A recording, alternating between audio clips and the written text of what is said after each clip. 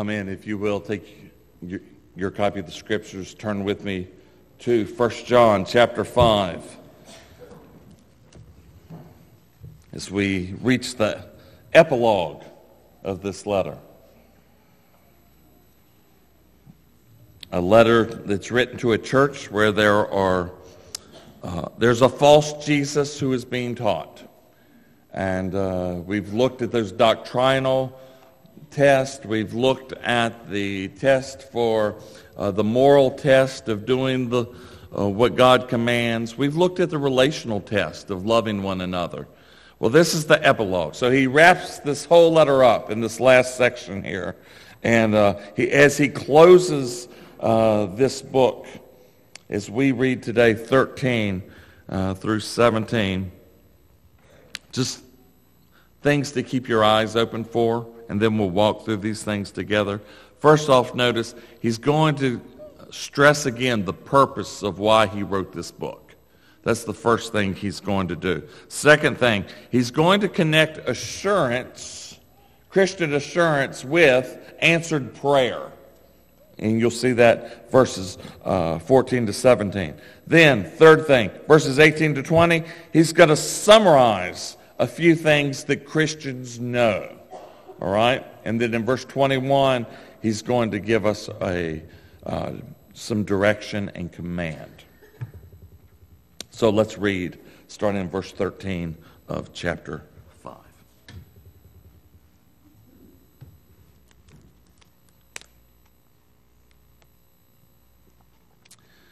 I write these things to you who believe in the name of the Son of God, that you may know that you have eternal life.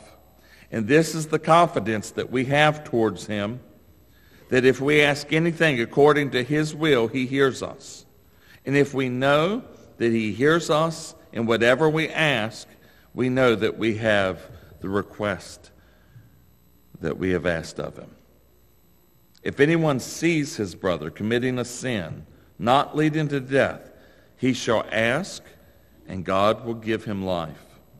To those who commit sins that do not lead to death, there is a sin that leads to death. I do not say that one should pray for that. All wrongdoing is sin. But there is a sin that does not lead to death. We know that everyone who has been born of God does not keep on sinning. But he who was born of God protects him, and the evil one does not touch him. We know that we are from God, and the whole world lies in the power of the evil one. And we know that the Son of God has come and has given us understanding, so that we may know him who is true. And we are in him who is true, in his Son, Jesus Christ. He is the true God and eternal life. Little children, keep yourselves from idols. Amen. This is God's word. So let's just walk through this epilogue. Let's walk through those things that he lays out for us. Notice starting there in verse 13, he states again, here's the purpose that he's written this whole letter to us. We've seen it time and again. We started with it, and now we are ending with it. And that's, he wants you to have assurance of your faith. If you're a believer, there's an assurance that you should have as a believer. There in verse 13, these things I have written to you who believe in the name of the Son of God, that you may know that you have eternal life. So John wants to promote the idea of Christian assurance, that you truly know God. You can have assurance of eternal life. You can have assurance that your sins are forgiven. Now that might sound familiar to you.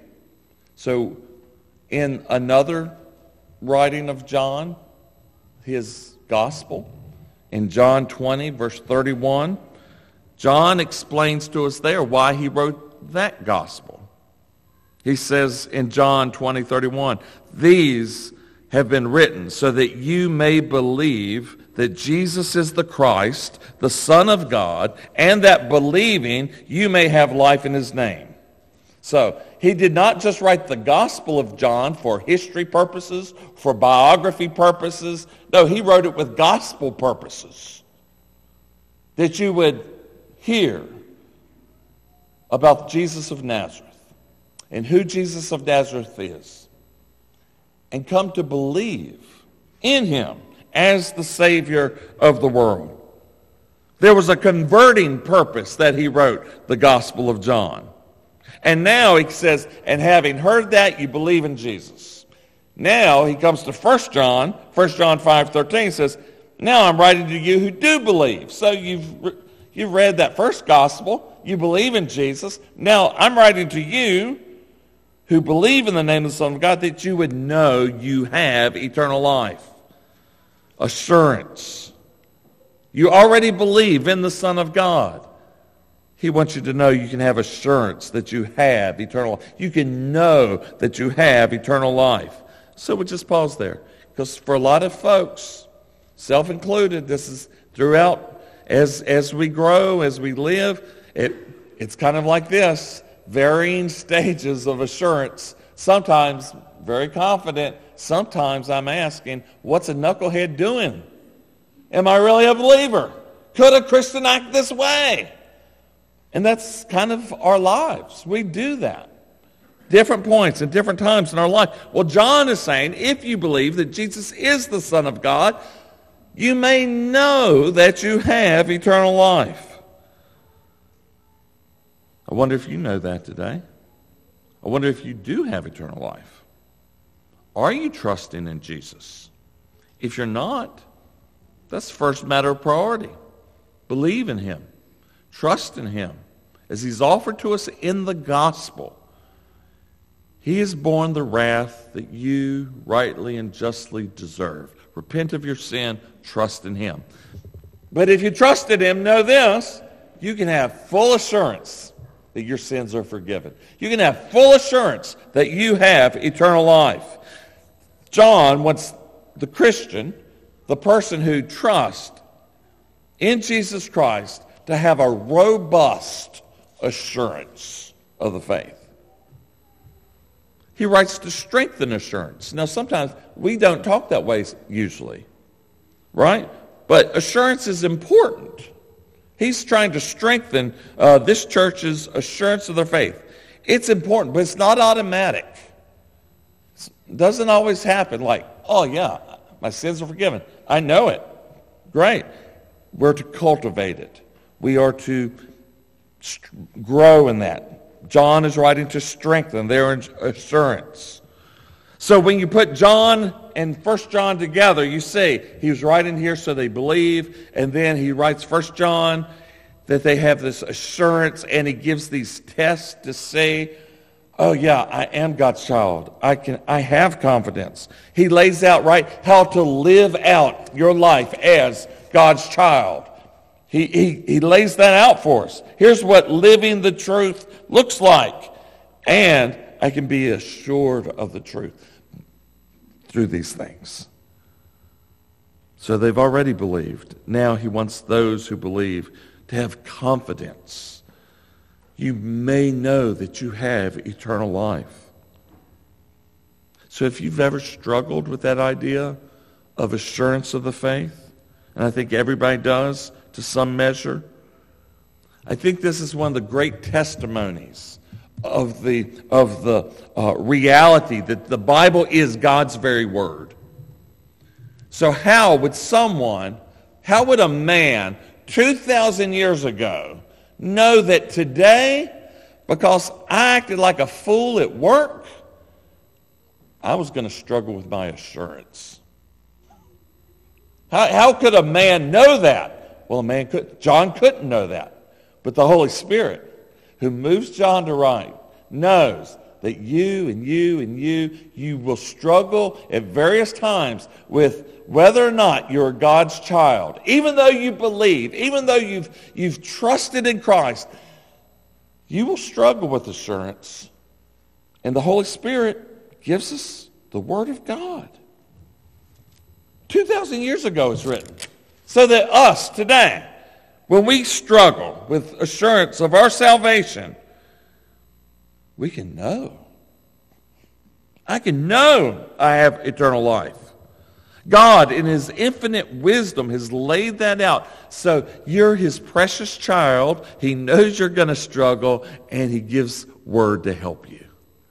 That's beautiful. That's what the Lord does. It's one of the great testimonies of the truth of Scripture. And so John wants us to see assurance is vital to stability. So it provides energy in the Christian life. It gives us some energy in Christian service. There should be a growing, robust assurance of salvation in our hearts and lives. So maybe you read 1 John as we've gone through it. You remember back when we started, we just read the whole book together. Maybe you say, this has been a hard book. This is difficult. This book forces me to do some soul searching, some self-examination.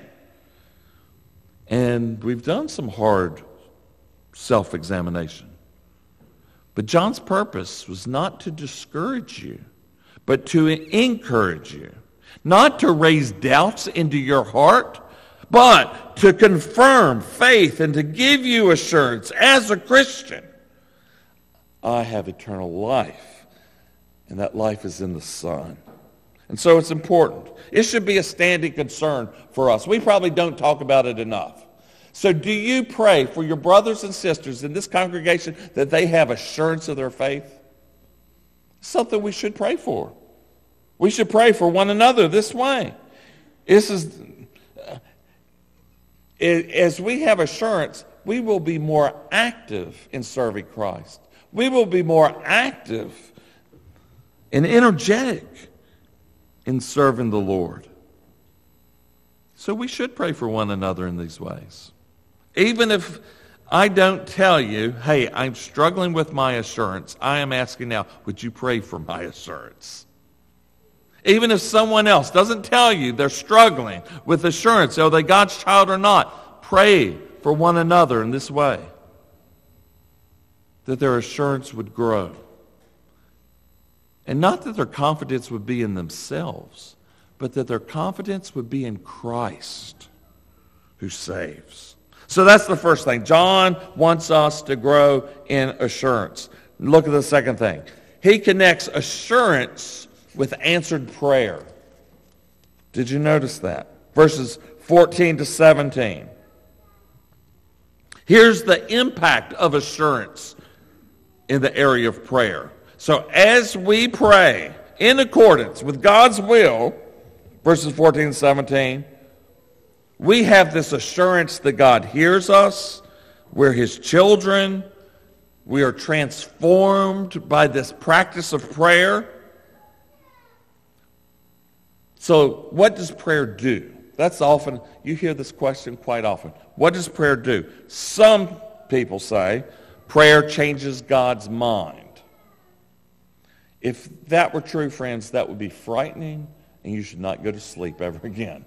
Because if you, as a finite, sinful person, can twist and change the mind of the Almighty, who knows everything, Almighty Maker of heaven and earth, nothing is sure. Some people say that, but we don't. We don't change God's mind. That would be a frightening prospect, as fickle as our minds are. Some people say this, well, prayer doesn't change God's mind. Prayer just changes things. Maybe you've heard something like that. Well, not technically, because it's God who changes things. All right? Your prayer was used, perhaps, by the Almighty, but it is God who changes things. Some people say this, prayer changes us. Maybe you've heard that. Prayer bends us to God's will. And that's true. We do learn God's will as we pray. Our hearts are conformed, right, by prayer. That happens. But that's not all that happens in prayer. That does happen. It's not all that happens there. So we don't change ourselves, and we don't merely come in line with God's will. What happens in prayer? We become instruments in the Maker's hand. Our prayers are instruments wherein he carries out his will. And he changes things. And he works mightily. Our prayers are the instruments by which God ordains that he works. He uses our prayers. It's amazing. So you read back in Daniel chapter 9. That's what happens in Daniel 9 when he prays. And he prays this prayer that Israel would return and come out of captivity. That's the very prayer that God uses to bring Jesus into the world. It's absolutely amazing. He uses our prayers as instruments to work and to do mighty things. And so John wants us to have confidence, yes, that we're his child, but this confidence affects our prayer life. But he doesn't want us to be presumptuous. Did you notice that? We're not presumptuous in prayer. This is the confidence we have before him, that if we ask anything according to his will, he hears us. Now listen to verse 15. If we know that he hears us, and whatever we ask, we know that we have the request which we've asked of him. It's almost past tense, isn't it?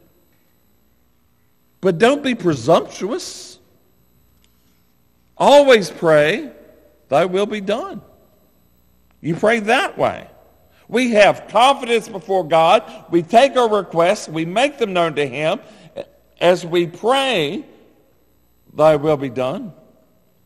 As we ask it, we've received it. Now, you say, that sounds a lot like our friends at another church. Like some kind of health, wealth, prosperity. No. Because there's no prosperity. You don't speak things into being by your faith. You don't make things happen. What's going on? I have full confidence. I'm his child. And when he prays, he hears me, he answers me. But our prayers are always what? In accordance with his will. We pray in accordance with his will. We're confident in our prayers, but we're not presumptuous. So when we pray things like, Lord, thy will be done, we're not hedging our bets. You know what I mean? It's not like, yeah, Lord, will you do this? But just in case you don't want to do it, I'm going to say, according to thy will be done. We're not hedging our bets in case our prayers don't get answered the way we want. That's not what's taking place. Why do we do this? Why do we pray? Yes, we pray with confidence as his child, but why do we pray according to his will? Well, that's how Jesus taught us to pray. Remember how he taught the disciples to pray in the Lord's Prayer? Thy kingdom come, thy will be done on earth as it is in heaven. That's how he instructed us that we should pray. Not only did he instruct us to do that, he modeled that himself, didn't he? In the Garden of Gethsemane. There, he's sweating with drops as of blood. And what's he pray? Not my will, but thine be done. He taught us to pray that way. He models that. And now here comes John along, and he says, hey, pray boldly, pray with confidence, but don't pray presumptuously. Always pray this way, in accordance with the will of God. Now, some people, occasionally you hear things like this. As a pastor, I hear this sometimes. Pastor, don't pray, thy will be done. I want you to pray my son, my wife, my dad, my mom. You pray they get healed. But don't pray thy will be done. Friends, that's unbiblical. Don't ever say that. That's unbiblical. It's unbiblical because Jesus told us to pray that way. And Jesus modeled that we should pray that way. And then John tells us to pray that way. Don't ever try to impose your heart upon the heart of the Almighty. but say, Lord, may my heart reflect what you desire most. Pray thy will be done. Pray. That's how we are instructed to do. So pray confidently, right? But don't pray presumptuously. We say, Lord, thy will be done, not because we lack the faith of our charismatic brothers and sisters and friends. We pray that way because that's the way the Word of God tells us to pray. Next thing. Three things that we know as Christians. He gives us an example of praying, verses 16 and 17. So if you're interceding for someone, you're praying for someone, and in this case, it's someone who's fallen into sin, we ought to be praying for that person, right? We should be praying, Lord, turn them back from the sin. Lord, turn them. If we pray in accordance with God's will, it's what? That brother, that sister would turn from that sin and cling to Christ.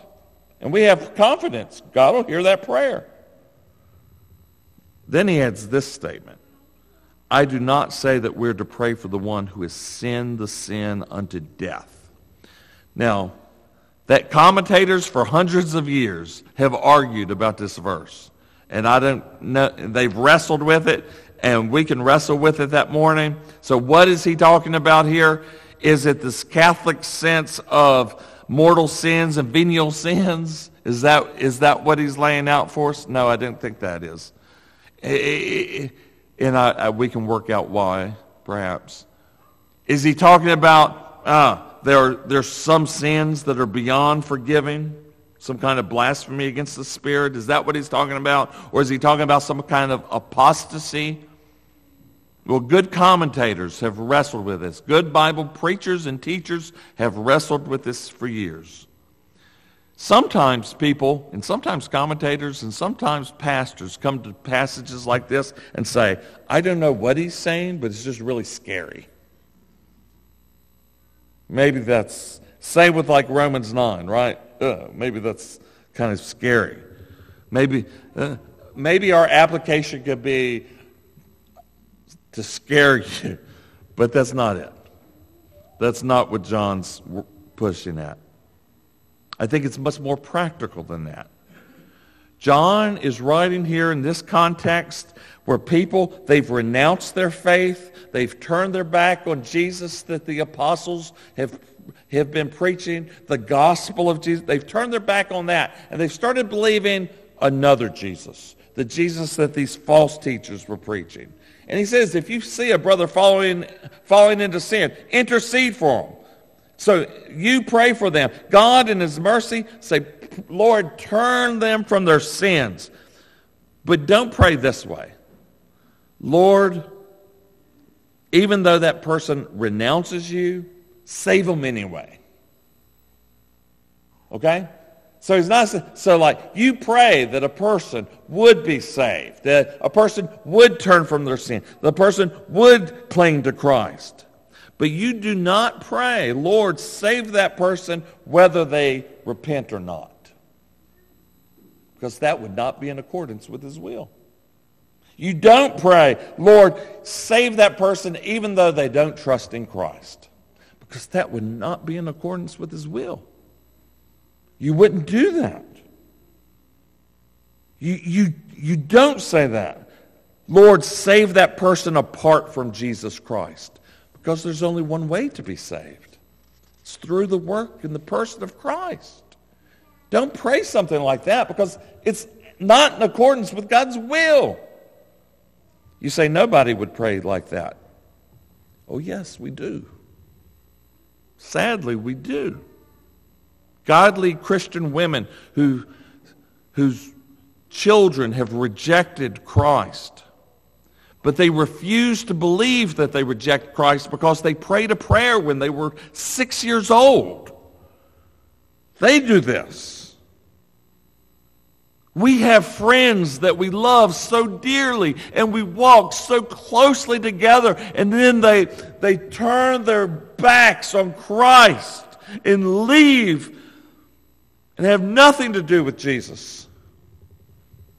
And we say, yeah, Lord, save them without their turning to Christ. No,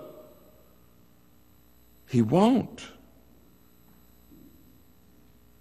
You can't expect those who reject Jesus Christ to be received by God as though they did not reject Jesus Christ. So, simply saying, when we intercede for one another, we don't intercede and ask God to do what he says he won't do, which is to save people outside of Christ. No, we pray in accordance with his will. So he's applying this general principle to a very hard but very practical situation, isn't he? Because how many of us have friends and family that we love with all our hearts, and they don't know who the Lord Jesus Christ is? And we say, Lord, they're so nice. These are so loving. No, always pray in accordance with God's will. Pray that God saves them. But he saves them this way. Repent of their sins and trust in the Lord Jesus Christ. That's what the Lord requires of us, how to respond to his saving work. If God is going to save, he's going to save them the way he says he will do it in his word, by drawing them to faith in Christ, not some other way that he doesn't say. So it's tempting, right? Because it's painful. This is hard when we think of lost loved ones or lost friends. We are tempted to pray, Lord, won't you just save everybody? But that's not what God says he's going to do. He's going to save everyone in Christ. And he's not going to save, and if you're here today, he's not going to save you outside of Christ. So look to Christ. Trust in him. There's no salvation apart from Christ.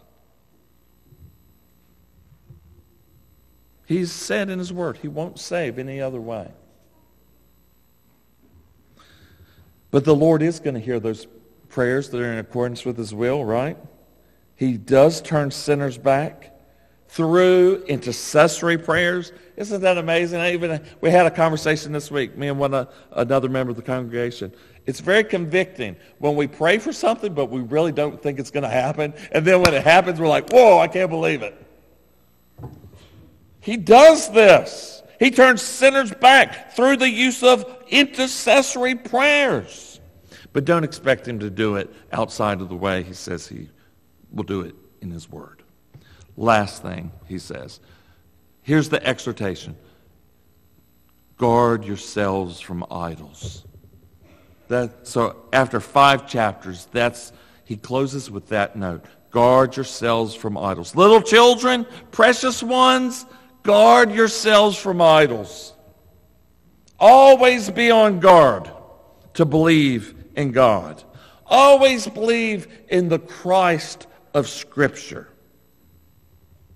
Now, that's not always how we don't always think of this word idol fully. We usually think rocks, stones, maybe a little statue at the Chinese restaurant. We think things like that. But the word means more than that, right? He's not just talking about some inanimate object. We're far more inclined to worship a God of our own imaginations, to make God look like us and create a Jesus who we can tolerate, a Jesus who I like and I would like to have. We create God in our own imagination. I'm dating myself now, but the Depeche Mode had the song, Your Own Personal Jesus. Well, a lot of us have just made our own personal Jesus. We make him up in our own image. Well, friends, that's an idol. And that was an idol for this church when they started believing a false Jesus that false teachers were teaching about? And that's true for us today. So, when he says, keep yourselves from idols, you be sure that the Christ that you trust, the Christ that you love, the Christ that you worship is the Christ of the Bible, the real Christ, the historical Jesus Christ of Nazareth, born of a virgin, born under the law, the substitute for sinners who dies on Mount Calvary. You make sure it's that Jesus. You make sure it's Jesus who rose again on the third day from the dead, according to the Scriptures. Make sure it's that Jesus. You make sure it's that Jesus who is coming again to judge the living and the dead. It's that Jesus, not some other Jesus. Little children, guard yourselves against idols. Friends, that exhortation is just as relevant today as it was when he writes the book. This little congregation that's meeting in a house in Ephesus, when they first hear this letter read, they're struggling with that. And people today struggle with that.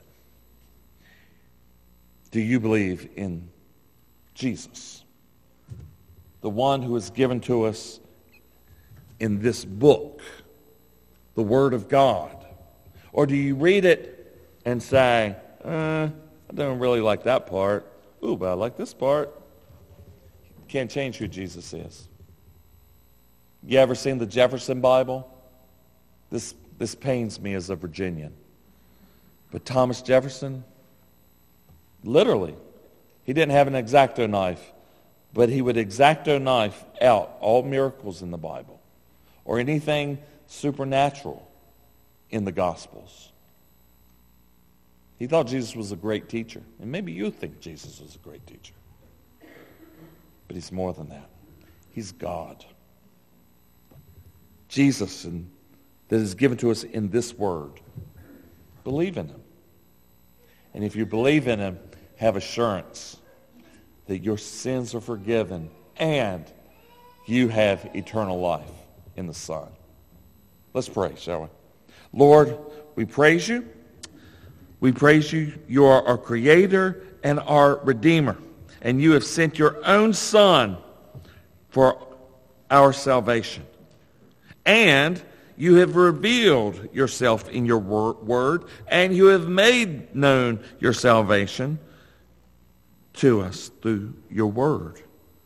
And so, Lord, even as we close this book, would you guard our hearts from idols? And may we ever be on watch. May we ever take care to examine and to know that the Jesus we love is the Jesus that your word announces and makes known. And we pray this in Christ's precious and holy name. Amen.